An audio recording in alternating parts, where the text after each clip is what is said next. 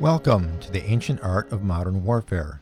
This is episode 13, The Ancient Concept of Just War in Modern Conflict, and I'm your host, Chris Mayer. Previous podcasts addressed the notion of war itself and the enduring rules that seem to govern the conduct of war. The next few podcasts will address overall issues of morality and ethics in war. Can the destruction in war ever be justified? Is war always morally repugnant? Is it simply, as Thucydides described in the Melian dialogue, a matter of the strong doing what they will and the weak suffering what they must? Or as the Romans portrayed it, can war be considered an act of justice? These questions vexed philosophers and theologians from Plato to the present day. The answers affect everything from the decision to go to war down to small unit tactics and include things like the role of artificial intelligence, cyber war, civil-military cooperation, and even the composition of an army. In the next two episodes, I'll address the notion of just war, how the just war framework continues to evolve, and if that framework still applies to modern conflicts. This podcast describes the basics of just war philosophy, and in the next episode, I'll discuss its applicability in the modern context with an expert on that subject. At the beginning, we have to understand that the concept of just war has two components. The Latin phrases jus ad bellum, or justice in the act of going to war, and jus in bello, or fighting the war using just means and methods. Today, and in the next podcast, I'm only going to address the first, jus ad bellum, or what makes going to war acceptable. Jus in bello is the foundation of the laws and customs of war, and those will be addressed in a future podcast. In the Melian dialogue of Thucydides' The Peloponnesian Wars, he presents the concept that the strong do what they will and the weak suffer what they must, as the small island of Melos must suffer from the demands of Athens, and that justice only applies in contests between equals such as Athens versus Sparta. Almost 2 millennia later, Thomas Hobbes expressed similar thoughts with his Leviathan. A century or so after Hobbes, Karl von Clausewitz described the notion of total war, an unbridled use of power without restraint. The difference is that Clausewitz did not advocate for unrestrained use of violence. He only used it as in a case of an extreme which would not exist in practice, nor would it even be desirable. Clausewitz noted that many factors exist to constrain war. In fact, without such constraints, the destruction in war would completely negate any positive outcome of going to war in the first place.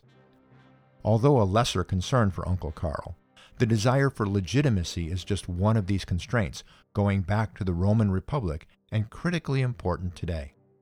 The just war framework provides guidance for that legitimacy. In On War, Clausewitz uses the analogy of two individuals engaged in personal combat to describe the larger principles of war. Similarly, the laws justifying the use of deadly force in self-defense parallel the just war framework. Just like the law of self-defense, the principles of just war have developed over time, adapting to changes in the political, social, and technological environments. The first requirement of the just war framework, just as it is in self-defense, is to have the right intent.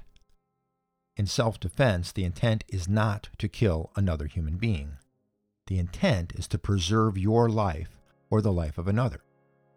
Similarly, national self-defense or the defense of other nations would, in most cases, have the right intent for going to war.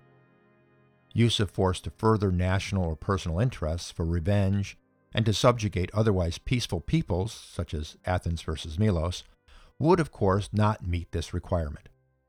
Ultimately, the right intent for any war must be a just and sustainable peace. The second criteria is just authority. It cannot be a private war. The war must be declared by and operate under the control of a legitimate authority. What constitutes a legitimate authority is subject to a lot of discussion. For the United States, it could be the President, Congress, and the people acting together. It could be the authority of a collective group of nations, such as the United Nations responding to the attack on South Korea in 1950, or the first Gulf War in 1990. Considerations of what a just authority is also includes when some entity loses its legitimate authority and that passes to another. For example, the justification cited in the American Declaration of Independence. These two elements, right intent and just authority, were the foundation of just war theory by Christian apologists under the Roman Empire. As time went on, additional criteria were developed to assure that just authority was, in fact, acting justly. The next element is the criteria of just cause. Although right intent is essential, it is not enough. War will result in considerable death, destruction, and damage to the social order. There must have been some great wrong that was done to that nation or that nation's vital interests to justify the death and destruction of going to war. This should be great enough that other members of the international community recognize that wrong and the need to take action to stop it. This is followed by the criteria of last resort. Because of the death and destruction attendant to war, going to war must be a last resort. Now, this doesn't necessarily mean that all possible means short of war were tried and failed. There may not be enough time to try alternatives to war, such as defending one's own country against an invasion, or if the alternatives are likely to fail given the past behavior of the other state. Again, there's a parallel here between war and self-defense laws. This is followed by the criteria of proportionality. Now, this was incorporated into the just war framework in the light of the mass destruction of the wars of the late Middle Ages and Renaissance.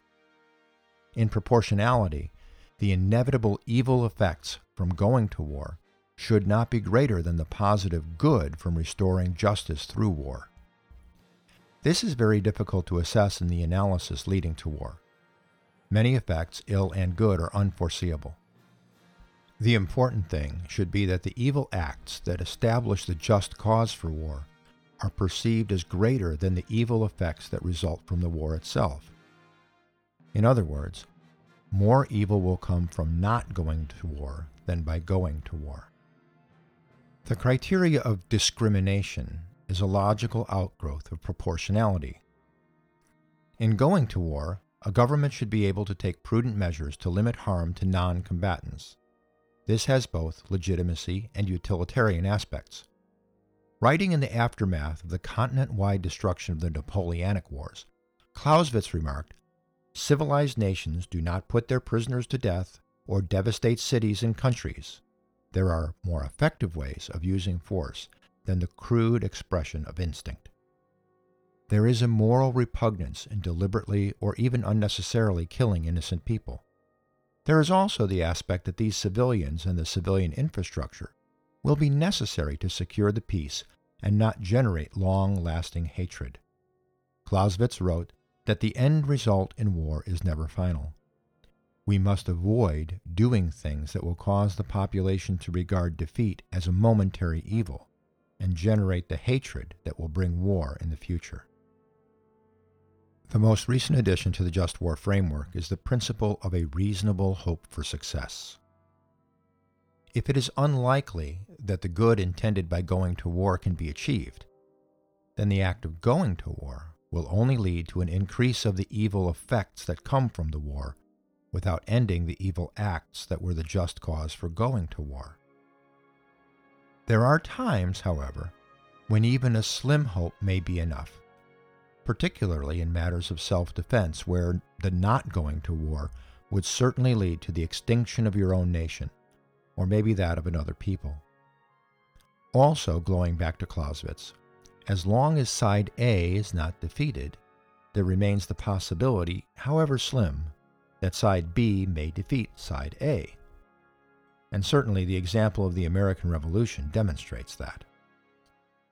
So these are the criteria of the just war framework: proper intent, just authority, just cause, last resort, proportionality, discrimination, hope for success. Rather than being fossils of pre-modern civilization, they have continued to develop over time. They parallel current laws of self-defense and form the basis for the existing laws and customs of war. Next time, I'll ask a true expert on just war and a good friend of mine to describe how this framework continues to apply in modern conflicts. Please come back for that.